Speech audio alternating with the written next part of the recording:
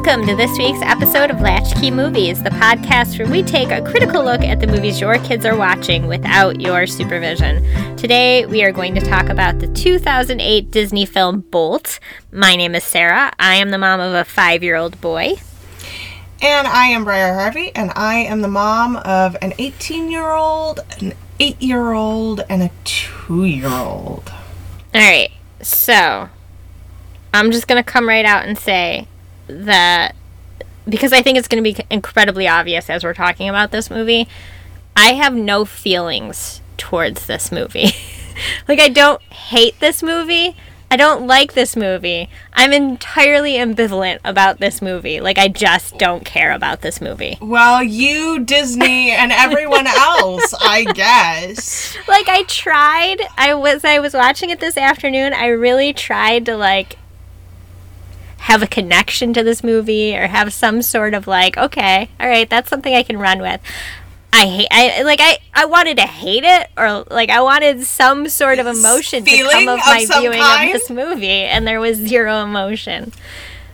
Okay, it's not my favorite Disney by any stretch of the imagination, but I kind of like this one. Okay. Although I'll classify it as I kind of like it. Like, there's some good stuff that I find redeeming. Okay. But we'll acknowledge, too, I feel, that we chose this movie because it's a dog movie. And our whole thematic thing for, like, the next 3 months is dog movies. Because we thought that they would be fun. But when I sat down to watch this movie the second time, because I struggled through the first time, like, I just don't care about this movie. And I was telling my husband I need to watch it one more time, and he's like, what movie is it? And I said, Bolt. And he's like, well, you only have yourself to blame that you have to watch this movie again.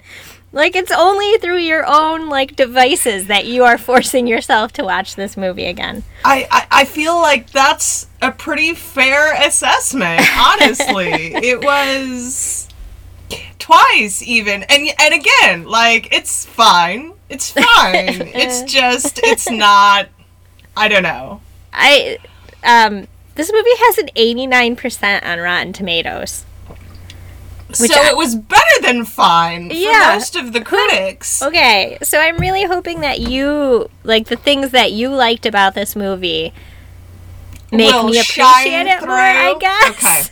Okay. I'll do my best. I make no promises, but I will do my best. All right, so when I was watching this movie, I really wanted to know where it fit into the timeline of Disney movie releases. Mm-hmm. So this was a 2008 movie. In 2007... in March of 2007, Walt Disney Animation released Meet the Robinsons, and in August, Pixar released Ratatouille. Were they merged at that point in time? Okay, they'd already merged at that point. Pixar was acquired in 2006 by Disney. Okay, thank you. So I'm imagining some of this production stuff was still, like, well before acquisition, but here we are. So in 2007, Meet the Robinsons and Ratatouille. Then in June 2008, we got WALL-E from Pixar. And then this movie followed in November from Walt Disney Animation. The movie right after this that was released in 2009 was Up by Pixar. So that's really interesting. I thought that this fell closer to the black hole of Meet the Robinsons than Up. Well, I mean, honestly, for me, that says a lot. It's not a terrible movie, but you sandwich it between WALL-E and Ratatouille. And Up. And Up. Yeah. And it's totally forgettable next to either of those. Right, and there's a slew, like, right within there, there's a bunch of movies that kind of get overlooked by Disney. So you've got Meet the Robinsons, which people don't even realize is Disney. The Princess and the Frog, which performed so poorly, Disney will never do another traditional animation film again. And that's really a shame. Right, I agree. Because The Princess and the Frog, so we obviously spoke to Sydney when we watched Frozen 2. Mm-hmm. But certainly for the majority of my black friends, The Princess and the Frog is a significant film. Absolutely. I really like The Princess and the Frog. It's a great movie. I think had it been done in the animation style of Frozen, it may have been, might not be as maligned as it is by Disney. And I think we're probably going to get into this. We really want to do one of our deep dives on all of these properties that Disney kind of overlooks. So I'm sure when we do sit down to do that, we'll get more into things like The Princess and the Frog.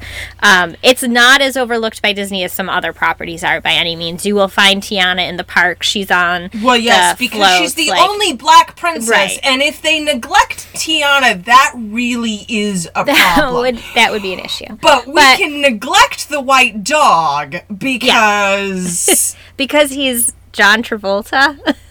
Maybe. I don't know. I mean, if you want to use an excuse, use that one. Okay. So that leads us very naturally into the cast here. So we have John Travolta.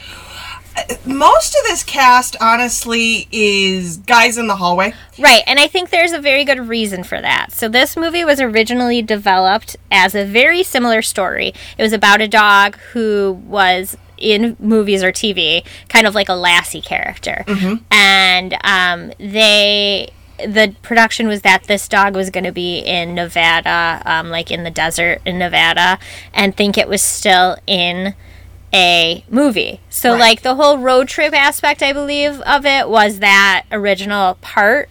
But that movie was scrapped. Well, not scrapped, but like pushed into redevelopment. And this movie was given an 18-month calendar to be released. Typically a movie like this by Disney gets 4 years. Yeah. So I think that if I have to come up with an explanation of why this voice cast is a lot of like nobodies, I'm guessing that's why. Because they were just grabbing people out of the hall like, hey, we need somebody to voice this hamster who is a main character in this movie. And who do you use? The storyboard artist? Right. So, Rhino, obviously, is voiced by, his name is Mark Walton. And he drew. Now, when we say drew, we literally mean drew the Little Match Girl and Emperor's New Groove, among other forgotten properties, no? Right. Yeah. But he's great. He's fantastic. I find Rhino to be one of the more redeeming points of this film. So, good for the hallway guy, I guess. But we certainly didn't get a standard Disney voice cast, especially not in this timeline. If you go to either of the films before or after, all of the voices are pretty significant. So an interesting note is this wasn't his first time doing voice acting work. He did it 2 other times for Home on the Range and Chicken Little. Guy in the hallway. Guy in the hallway. We're literally proving our guy in the hallway theory here. So, we also have Susie Essman as Mittens. I like Susie. She is... But I don't watch any of these shows. Curb Your Enthusiasm, Broad City. Like, I really had to dig for a physical character reference, which, by the way, is the babysitter in the movie Volcano. Okay, I'm not familiar enough to know who she is from that. Sorry, that's the best I could come up with. Because we are huge fans of disaster films, and own many of them on original. There's a few we still own on original VHSs that we haven't been willing to part with, but most of them are on DVD. And for many years, Volcano and Dante's Peak and The Day After Tomorrow were just the movie that we would turn on So that was the reference that I happened to pick up for Susie Essman. We have, so Penny is voiced by Miley Cyrus as the old Penny, and Chloe Grace Moritz as the young Penny, neither one of us can figure out why this was actually necessary. Was Miley unable to do a falsetto that day? I mean, I don't get it. Their age differences, because I had to look it up because I'm like, they can't be that big of an age difference. There's only 5 years difference between them. Miley would have been about 16 at the time of recording, and Chloe would have been about 11, depending on like when it was actually recorded versus when it was released. And there's like not 5 years. Significant scenes here, but it's basically just buying Bolt at the toy shop. Like I cannot understand. I don't understand. You've got so many guys in the hallway here, but then you actually like went to time to like cast somebody for like a line. I don't understand. I really okay. So let's get to some of the significant characters, which are weirdly significant because like they're all bit parts. This is the actors that they hired were for bit parts. I truly don't understand. We have Malcolm McDowell as Dr. Calico, who is the mastermind. I believe he has a grand total of like 10 sentences and an evil laugh. We have Nick Swardson as Blake, the fat white cat. We have Tiendra Bodder as the black evil laugh cat. We have Greg Gurman as the agent, although I must say, I thought he did remarkably well in this role. It was pretty spot on for a Hollywood talent agent. So, I didn't know that guy's name is Diedrich Bader. I had no idea who. I know who he is. He's totally that guy. He was on totally the Drew Carey show. He's on American Housewife now. But I had no idea that was his name. Sorry, so, in case you were wondering who he was in Office Space. Yes, we're kind of. We take for granted some actors sometimes. Nick Swardson, by the way, you had asked what he's doing these days, and I looked it up. He appears to be workshopping new material. Okay. He's got a tour coming next fall. So, comedy takes a long time, and I think most people don't really pay attention to this, but it takes a couple of years to go and try out new jokes on lots of different audiences to see what will land and what will not. These days, that is a remarkably fraught experience because you used to be able to go and test material on college campuses, and you absolutely can't do that anymore because you might get canceled if you go to a college campus and tell a bad joke. So they're having to do, like, the comedians that I hear talk about this now, they're having to go to really strange, tiny comedy clubs in New York and LA, and they're all very underground, where people still appreciate a joke being born. Because a joke being born often has some rough edges, we'll say. They're a little harsher than the joke that you take to this Netflix special. So, yeah, that's what Nick is doing. He has been workshopping new material, and my guess is we'll get a tour and probably a special out of him sometime next fall, and it'll be great. And then Greg Gurman is totally that guy too. Yes, he is. You just have to look up his picture because, I could tell you names of characters he's played, but you probably don't remember who the characters are because they're never Really, Richard Fish from Ally McBeal. I didn't watch Ally McBeal. Noteworthy to me. Oh, yeah. You're. So if you haven't watched Ally McBeal, just look him up because as soon as you see him, you'll be like, oh yeah, that guy. Yeah, that guy. That guy. Speaking of that guy, we also have James Lipton as the director. You know him from inside the actor's studio.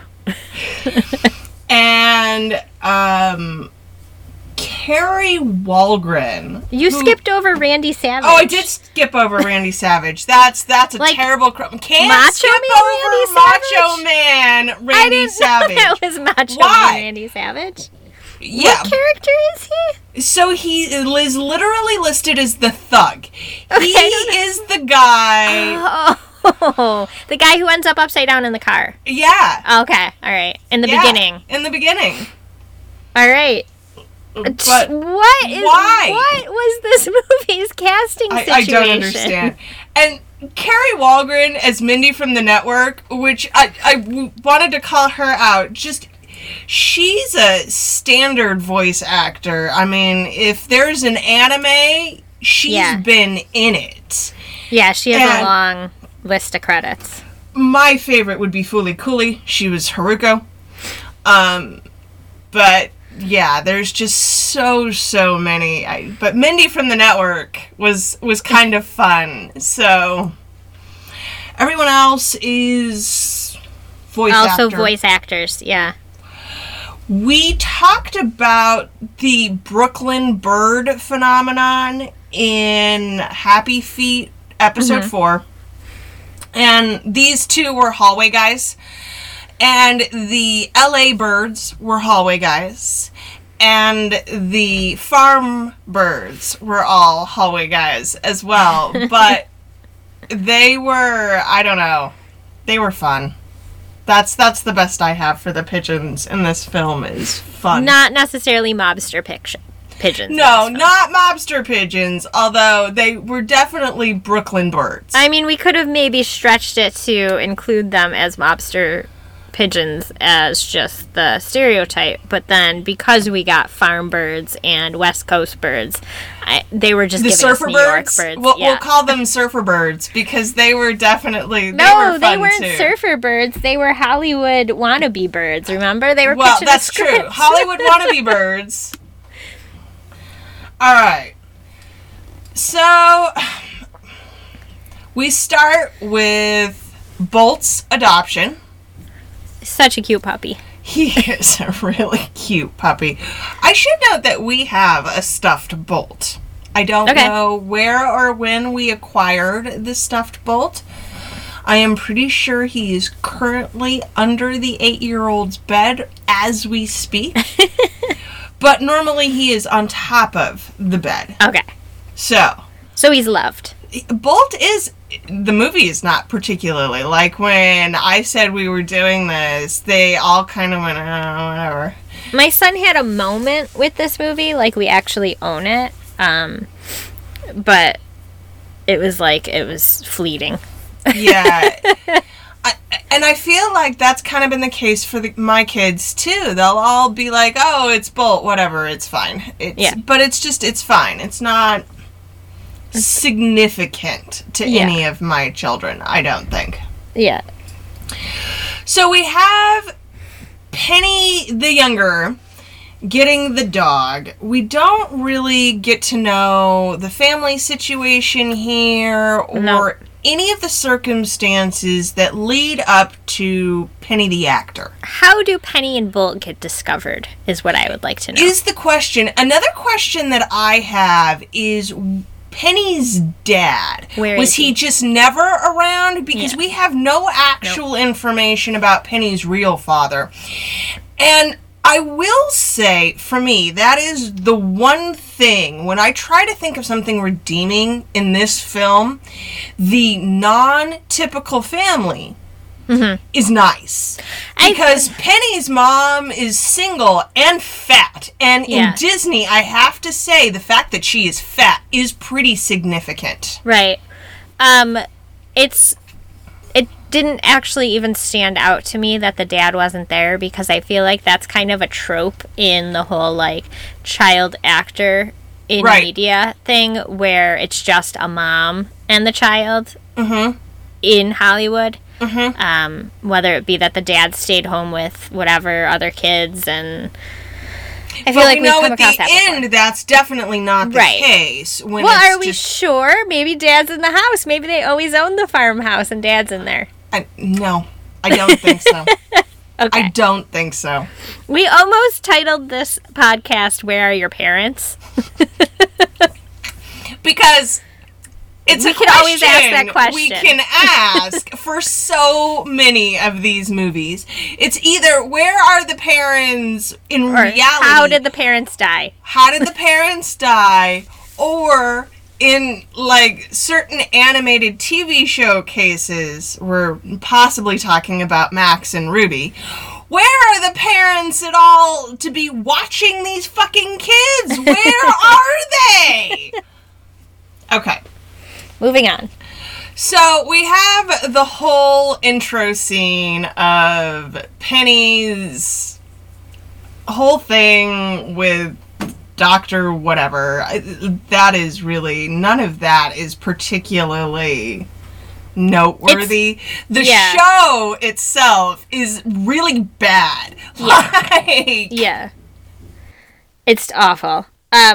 So my biggest takeaway from that whole part, the whole, like, seeing the production of the show, and I'm still trying to figure this out. Could it possibly even be more financially reasonable to shoot a TV show the way they do if it's all in one take? I mean, so what happens is they film this show so that Bolt doesn't know he's on a TV show. He thinks he has superpowers. He thinks he saves Penny all the time. Like, he thinks this is real life. It does bring up interesting questions about animal actors. Because, as we know, animal actors are notoriously unpredictable. Right. They do show this with the fake Bolt at the end who causes the fire. Right. I mean, animal actors are difficult to get to participate. Never work with animals or children. Right. Disney has gotten so far to say, we're not gonna do real animals anymore. Yeah. We'll just animate them. So, but, like, my thought is, so a show of this caliber with these stunts and pyrotechnics and all of that going on, they're probably actually saving money by filming this way, because everything's done in one take. They don't have to reset. It is what it is. They just do it. I mean, sure, it's incredibly elaborate that they have to build, like, secret hallways and things to be able to film this dog without him knowing, but I think my argument is that they're probably saving money in the long run.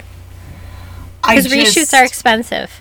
Reshoots are expensive, especially with these kinds of effects and things. Man, that's tough. This is the biggest amount of thought I could put into this movie. But really, this is the first 3 minutes of this film. It's actually the first 20 minutes. I paid attention. Did you time it? So Mindy from the network and the whole conversation about boom mics. The first 20 minutes is what we've got? It's the first 20 minutes, okay. Yeah. And it's an hour, it's almost an hour and a half. It's like an hour and 26 minutes. That's actually pretty significant time-wise for some... It's almost a third of the movie. Yeah, it's... I don't know. It's still not great, though. Like, No, the show... But, like, I can't... I just had to, like, pull myself back. I'm so used to saying, no, it's not great. It's awful. It's not awful. No. It's just nothing. It's nothing. It's insignificant and unremarkable. The whole movie is kind of insignificant. Yeah, that's what I mean. The movie is insignificant and unremarkable. Unfortunate. They could have done a lot with it, and maybe this is maybe this is just a tale of 18 months, y'all, because animation should never take less than 2 years. And it's a well-animated film. Yeah, in terms of the drawing, the visual effects, I kept looking at...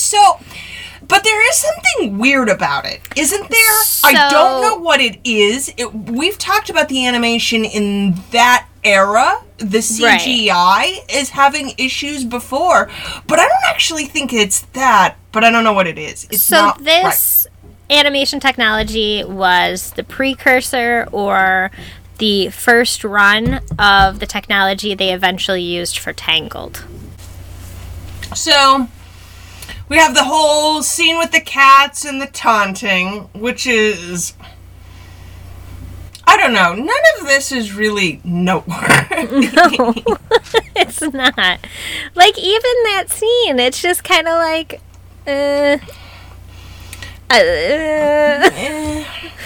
That's the how dialogue my rating maybe for this should have movie been is, workshopped a little bit more, eh? yeah, like you don't get that rich, like, there's no witty banter. It's all just basic. This is like the pumpkin spice latte and Ugg boots of Disney movies. It's not, though, because that's popular. People like it. No, there's right. There's a reason why people like pumpkin spice lattes and Ugg boots, because they're comfy and they taste good. But like this movie is drip coffee.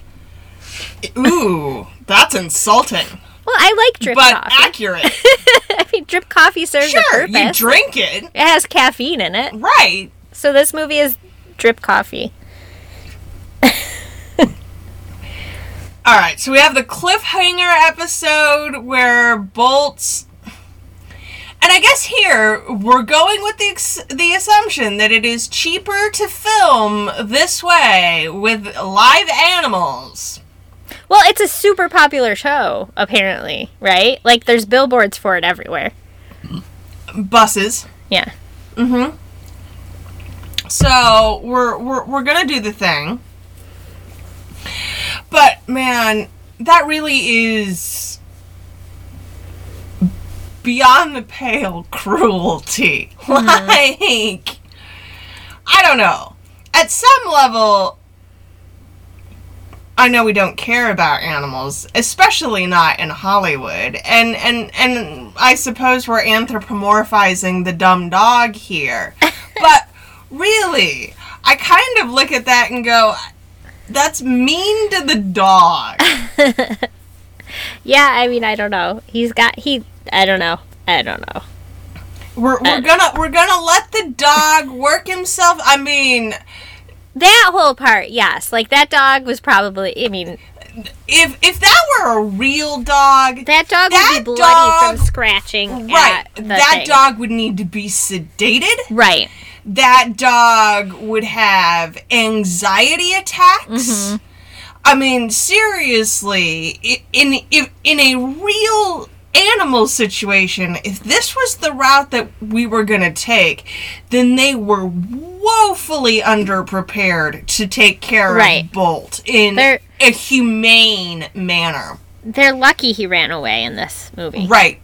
They're lucky he didn't die of a heart attack. Right. Because that is honestly, under normal circumstances, I mean, we bred dogs. We designed them this way. We made them have these feelings for us so that they would protect us and our children and watch our crops and shit. And you can't just roll back thousands of years of programming because it suits you. Right. And they did not... I don't know.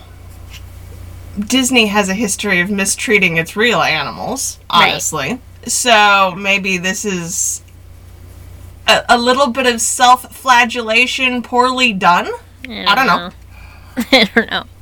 I don't know. All I know is Bolton's up in the box in New York where he meets Mittens. That's a long shipping situation. Right. Like, I don't think he would have survived. No, there's no. Because, like, cargo planes aren't meant to have live cargo. Animals.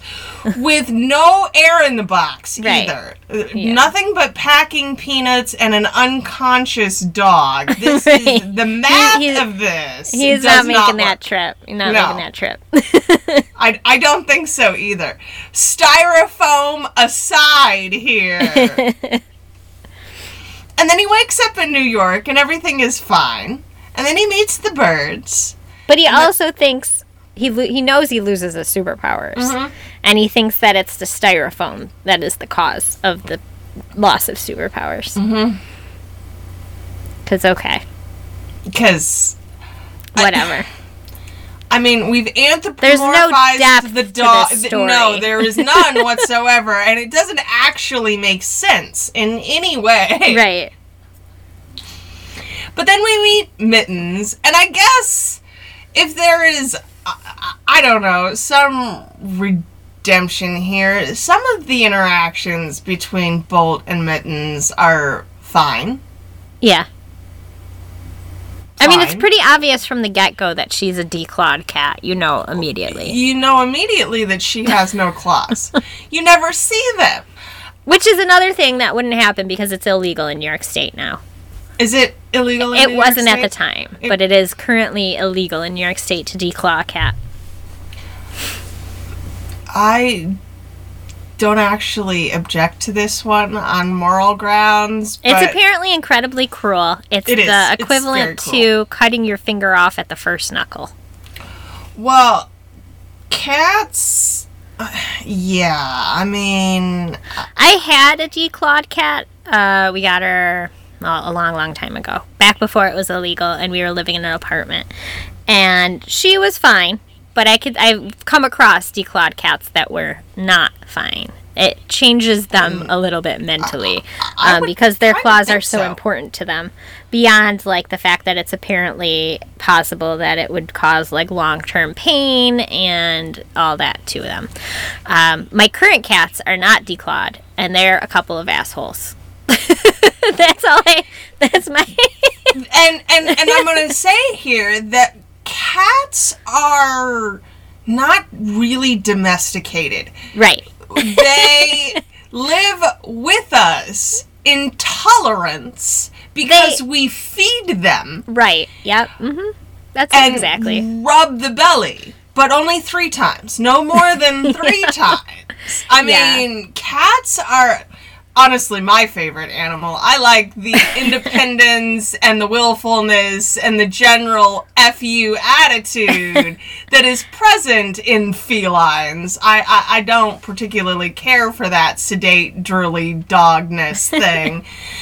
But no, declawing a cat, even if they're an indoor-only cat. Oh is- God, you could never, ever. If you have a declawed cat, your cat cannot go outside. It cannot defend never. itself.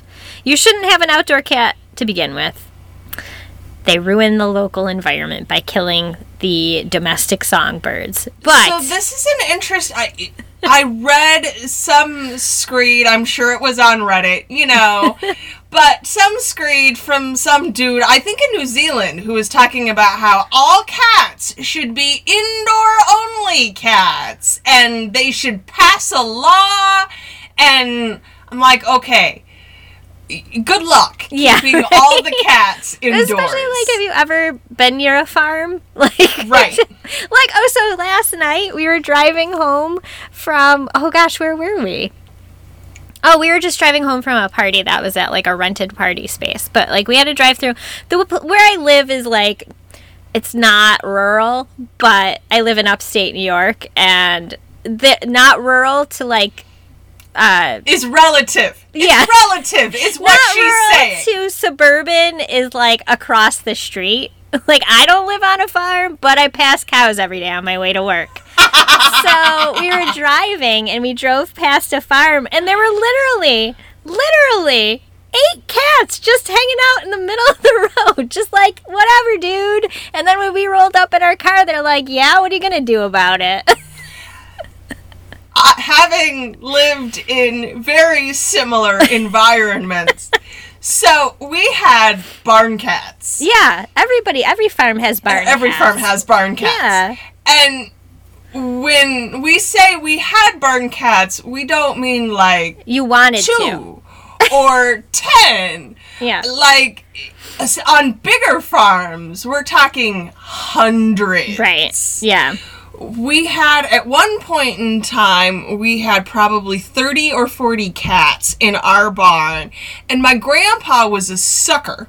and he loved the things. I mean, and you can't, they're all feral. You can't pet you can't them ever or bring one inside. Or bring one inside, no.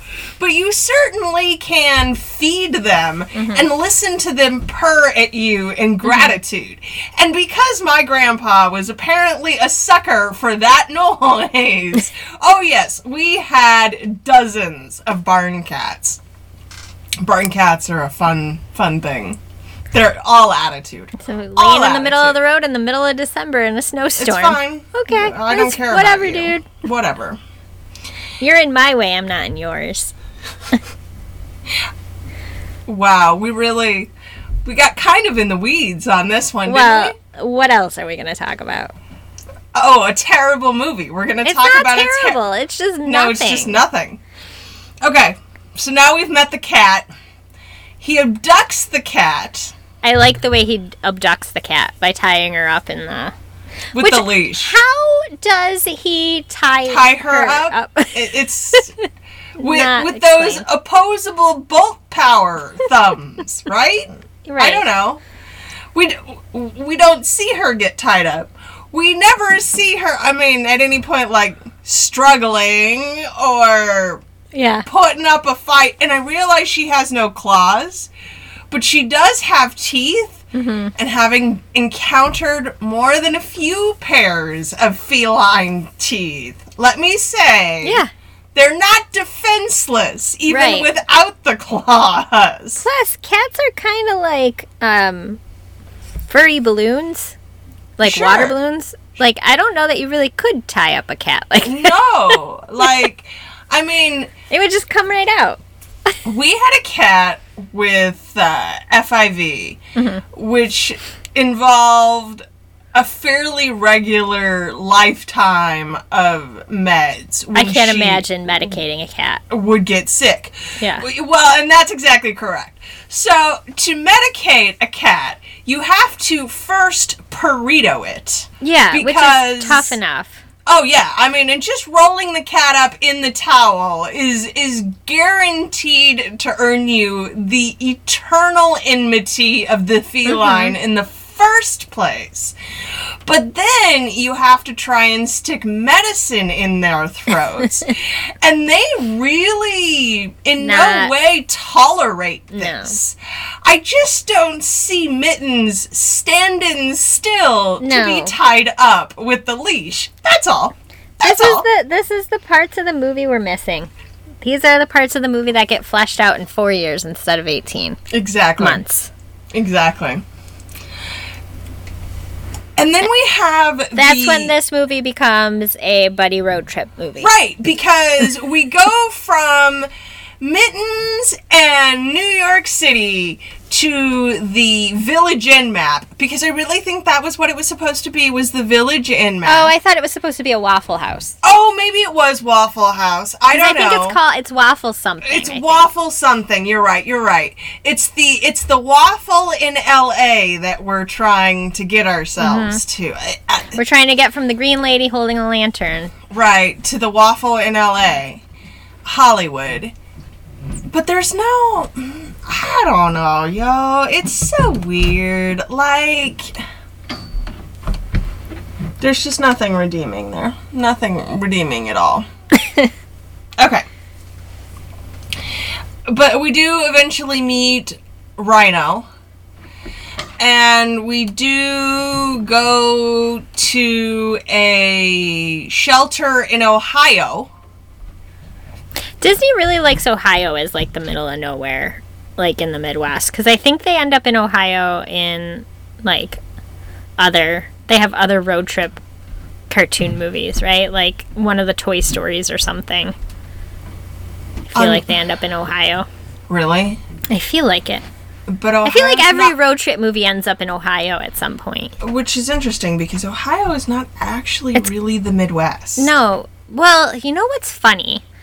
I'm from Buffalo originally, and apparently, to some people, Buffalo is considered the beginning of the Midwest. What? Like, culturally, it starts with the Great Lakes. No.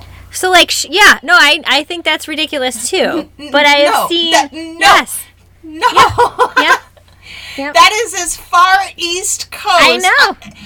But I think there's like we're saying culturally, the Midwest starts there. That it's like shared socioeconomic culture. There are certainly, I can make some arguments for rural, like Pennsylvania and those kinds of places in terms of mentality.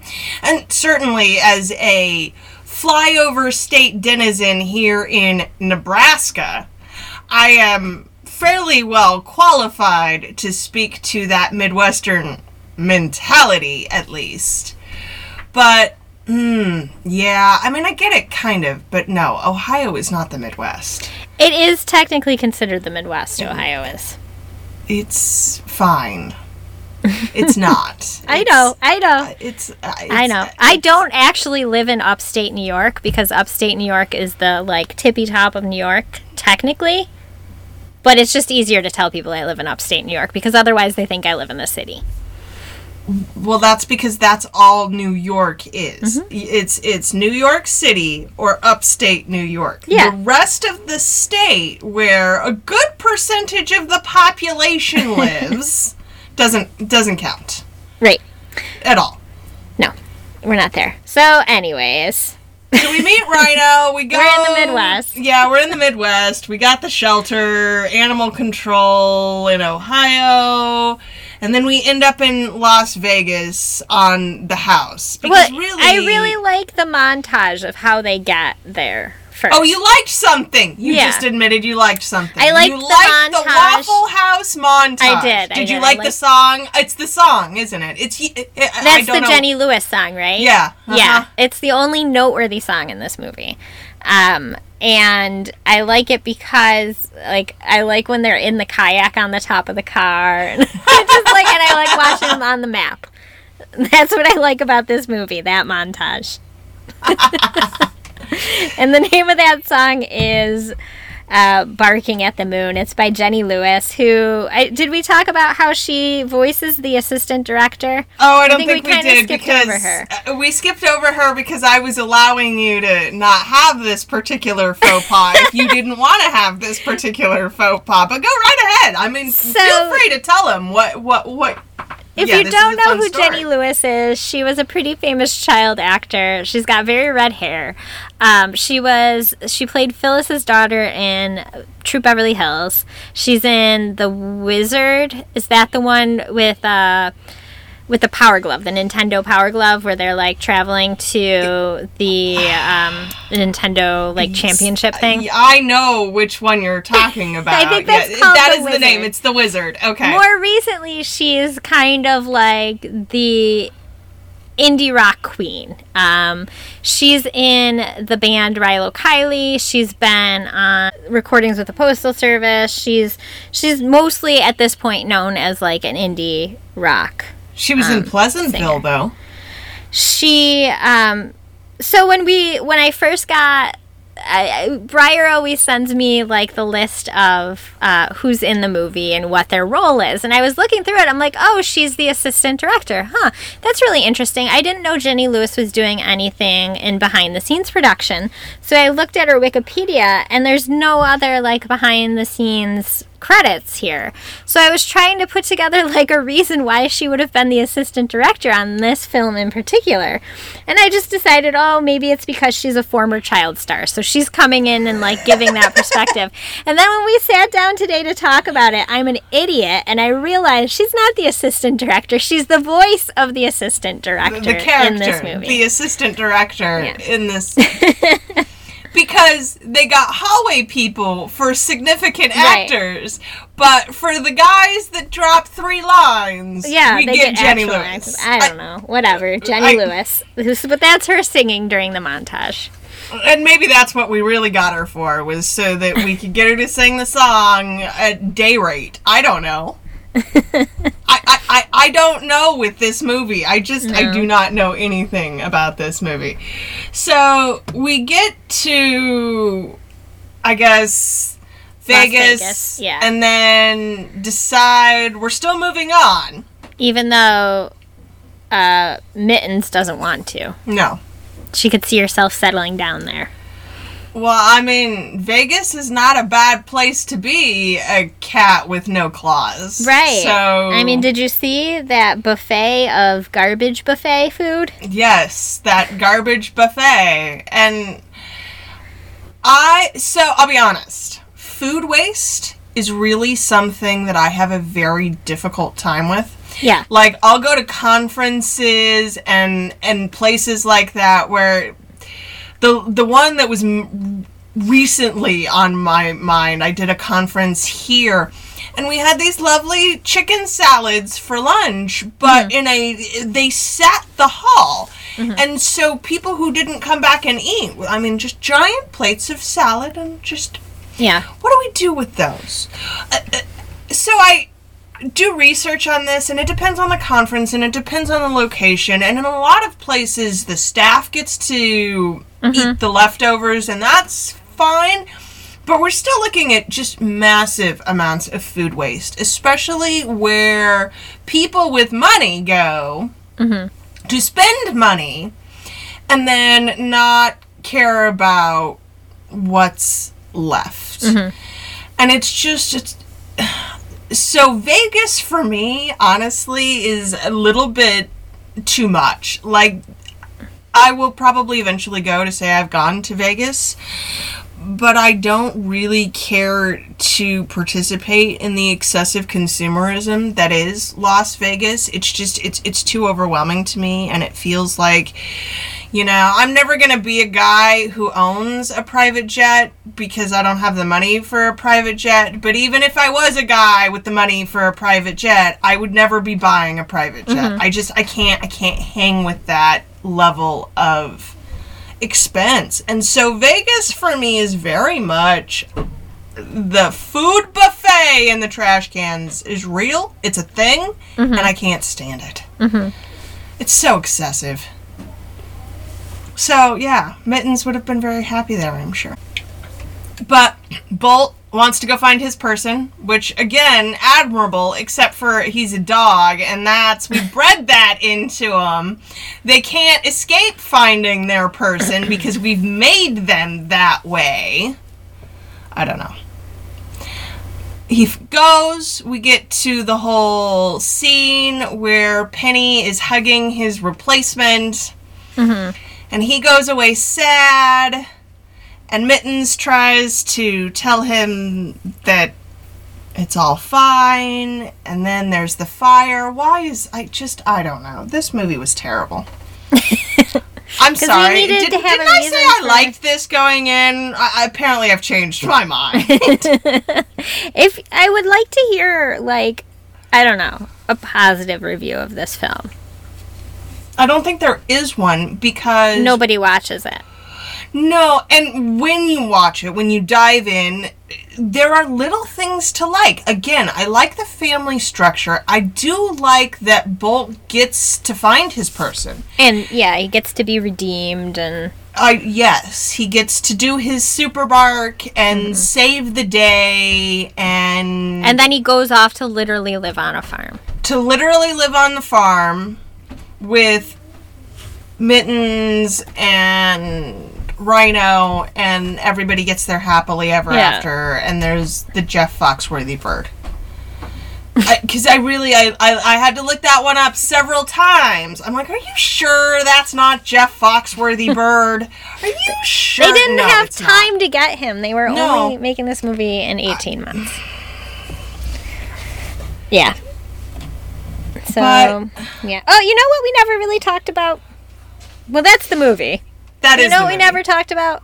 John Travolta. How do you feel about John Travolta? So, one of these days, we will probably end up doing a Scientology deep dive because there's a lot of that present in animation in particular. There are a lot of connections in the industry. And there are people who, some of the voice actors in particular that we mention are very involved in the community at some level or another. So, I don't know. This movie was full-on weird John Travolta. That I would is say, correct. at this point in time, John Travolta is I'm pretty sure weird. he's persona non grata in Hollywood. Yeah, I mean, he's a weird guy. I don't see him getting any jobs anytime He wouldn't get this role soon. today. No, he certainly would not. Regardless of the 18-month schedule. So, let me look at his current... I mean, we go from 2000 to present. In 2016, he returned to TV An American Crime Story. Right, he played... Robert Shapiro. Right. In The People vs. O.J. Simpson. Now, his son died in 2009. As a lost parent, I can say that does have a tendency to push you over the edge. Right. Jet was, I guess, 16. He had a seizure on Christmas vacation in the Bahamas. And there was apparently some legal proceedings against John Travolta and Kelly Preston at the time. So that couldn't have been fun to deal with. So, I mean, I'm not excusing his bad behavior, but in this case, it's kind of easy to see why John Travolta went off the deep end. Yeah, I think I would say it's most likely directly related to that. His not being in film like he was and whatever. I generally, in terms of people who are associated with Scientology, there's a few that I have a hard time seeing past that with, and it's definitely John Travolta and it's definitely Tom Cruise. Well, yeah. It's their inability to keep their mouth shut about the religion, and potentially, I mean, I'm never going to be able to look at Tom Cruise and not hear him say that postpartum depression is made up. I'll never be able to not hear him say that. Right. But I still like his movies. I really do actively try not to monetarily contribute to Tom Cruise movies. Good for you. With the exception of Live, Die, Repeat or Edge of Tomorrow, I could basically write off most Tom Cruise movies at this point. Edge of Tomorrow is a really great movie, and it You and I are both kind of suckers for that Groundhog Day effect, I think, because those are amongst my favorites. It kills me that I like the movie as much as I do.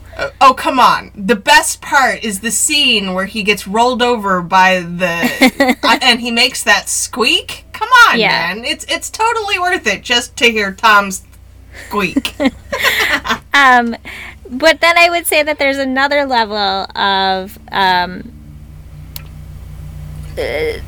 Scientology actors that, because they're not outspoken about it, I have less of a hard time with. I don't like that these people are these people and they're in these things that I enjoy.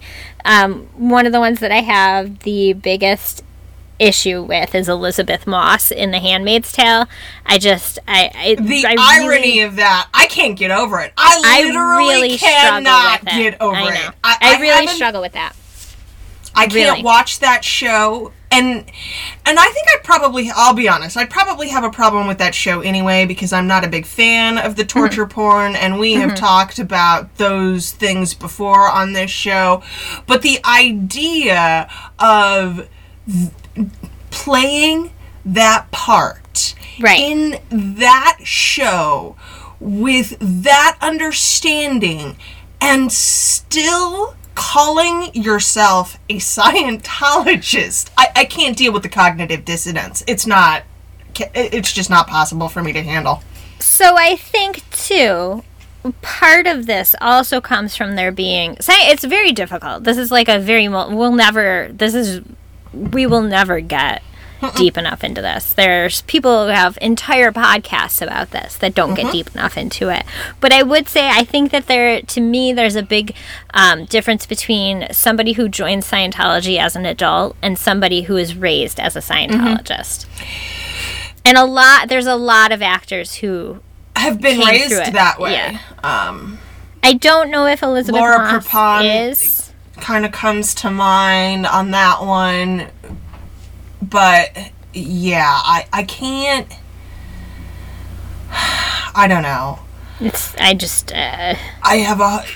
It's yeah, and it's embedded in Hollywood, it's embedded in animation, and we're talking about people with really interesting beliefs who are then ostensibly teaching our children things. Yeah. You know, and we keep coming back to this when we don't talk about potentially bad behavior by the actors. And again, we're just going to keep butting heads with this because it doesn't go away. It just... And I think that this is kind of under that same vein. Like, we don't have an answer for this. I don't know how to handle this, short of trying to break out of or not participate in pop culture that is more directly related to the outspoken side of Scientology. And when you don't participate in that pop culture I am really reluctant to talk about Kanye West's troubling new behavior in any real meaningful way because I am not black and I don't feel like it's really my place to have a conversation or critique about those things. In this case, when we're talking about new religious fanaticism, and the ability to give that message to a much wider audience, what are the responsibilities? And if you don't consume, what are your children learning in its absence? So if we're not consuming this shit, what are we giving our kids? What's that void? What do we fill the gap with? Veggie Tales? 'Cause that ain't gonna fly. I mean, I'm totally unwilling to teach my children the harsher Christian morality tales that they are kind of casually exposed to at church because that doesn't do it for me. So what's left? Well, we're left with popular culture, except that I'm not really sure I like the messages being given by popular culture either. We're gonna keep running up into this. We have not yet recorded it, but when you hear this, we will have done our deep dive on porn, and that's all shitty too. This is just, it continues to be a wall where the best you can hope for, I think, is awareness of what's going on. And by deep dive into porn, you mean? Oh, yeah. Yes. Like, we're gonna do a deep dive into porn? Yes, we're gonna do a deep dive into porn. We are? How does that... I'm so confused. You mean like Elsagate? I'm specifically talking about... Watching what your kids are watching on Netflix. Watching what your kids are watching. YouTube. Because you have to be of the very clear understanding that all of these characters that we talk about on a weekly basis have been turned into a porn character somewhere in some subversive anime. What is it? Rule 64 or something? Internet rule, whatever it is. But that's factual at this point in time. And your kids have the potential exposure now to all of this because a lot of it gets past the screeners on YouTube. If you have 30 seconds of good material to go past the censors, how would you know? So, again. Anyways, back to what we talked about today. The best you can do is be aware. Yeah. All we can say is that these are the situations. This is the reality of the story behind the story. We're bringing it to you and letting you make your own determinations. That's all we can do. That's all anyone can do on this. Agreed. So, to get back to Bolt then, there were actually a couple of light, teary moments for me, but I'm a sap. So, did this one do anything for you in any way? I didn't expect Not a thing. This, again, I will say again, this movie was a complete nothing for me. I didn't feel joy. I didn't feel pain. You felt annoyance at having to watch it a second time. I felt that's about the most amount of, like, emotion I could bring up for this movie. Didn't hate it. Didn't like it. So... It didn't make me cry. Do we have an age range on this one? I feel like since it's not a significant film... Is there anything potentially scary? Anything to stay away from? The fiery scene could potentially be scary. The guys on the motorcycles with the electric hands, because they're so pointy. Oh, they are kind of claw-like. Yeah, I could see that might be an issue. I don't see anything like super scary on this. If your kid's like a very sensitive kid who maybe is more likely to be afraid of things like that, then yeah, I wouldn't show it to your kid. But I would say your most average kids would be totally fine with this movie.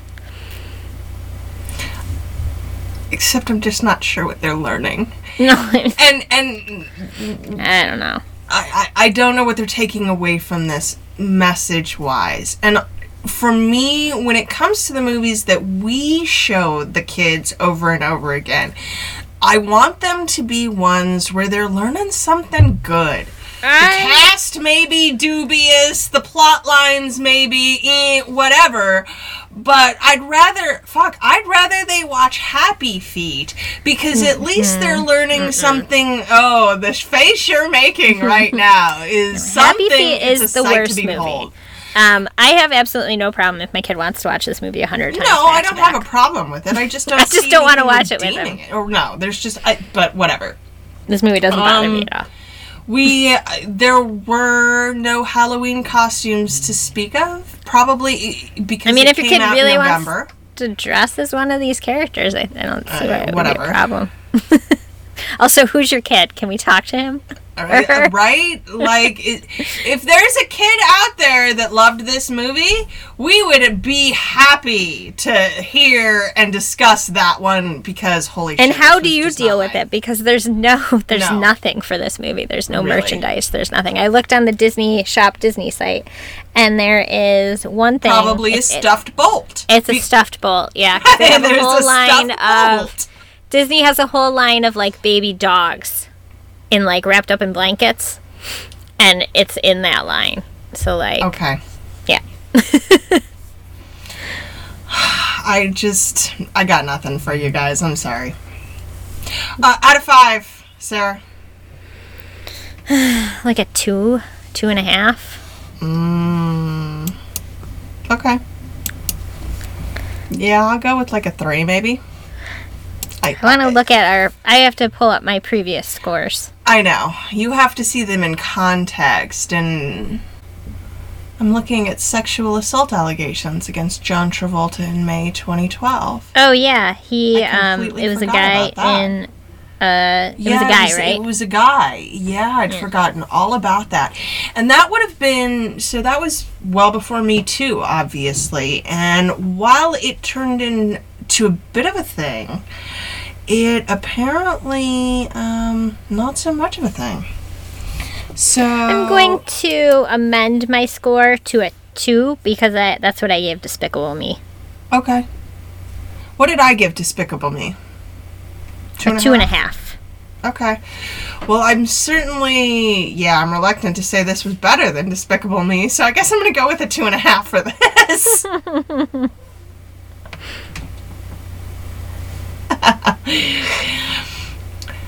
All right.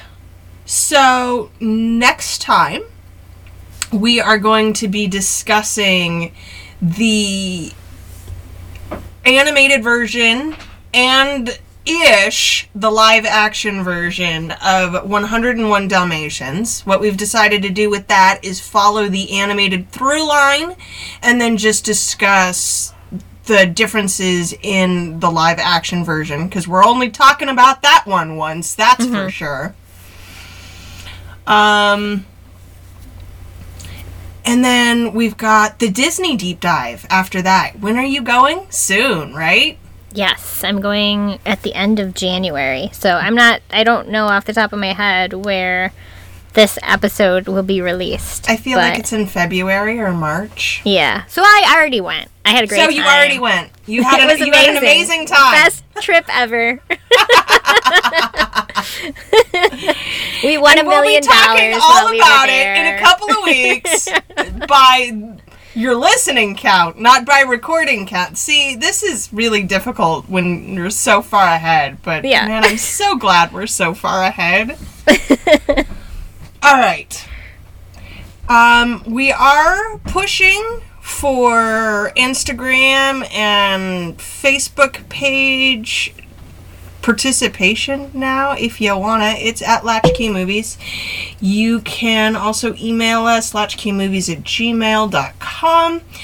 And if you have commentary about this movie or any other, please do give us a call. That's 402-885-4875. And do we have any asks? Let us know if you are a family that has to watch this movie a lot because your kid loves it. Yeah, and how do you handle that? That's all I want to know. I want to know if there's anyone out there listening to the show that actually has to watch this movie on a consistent basis.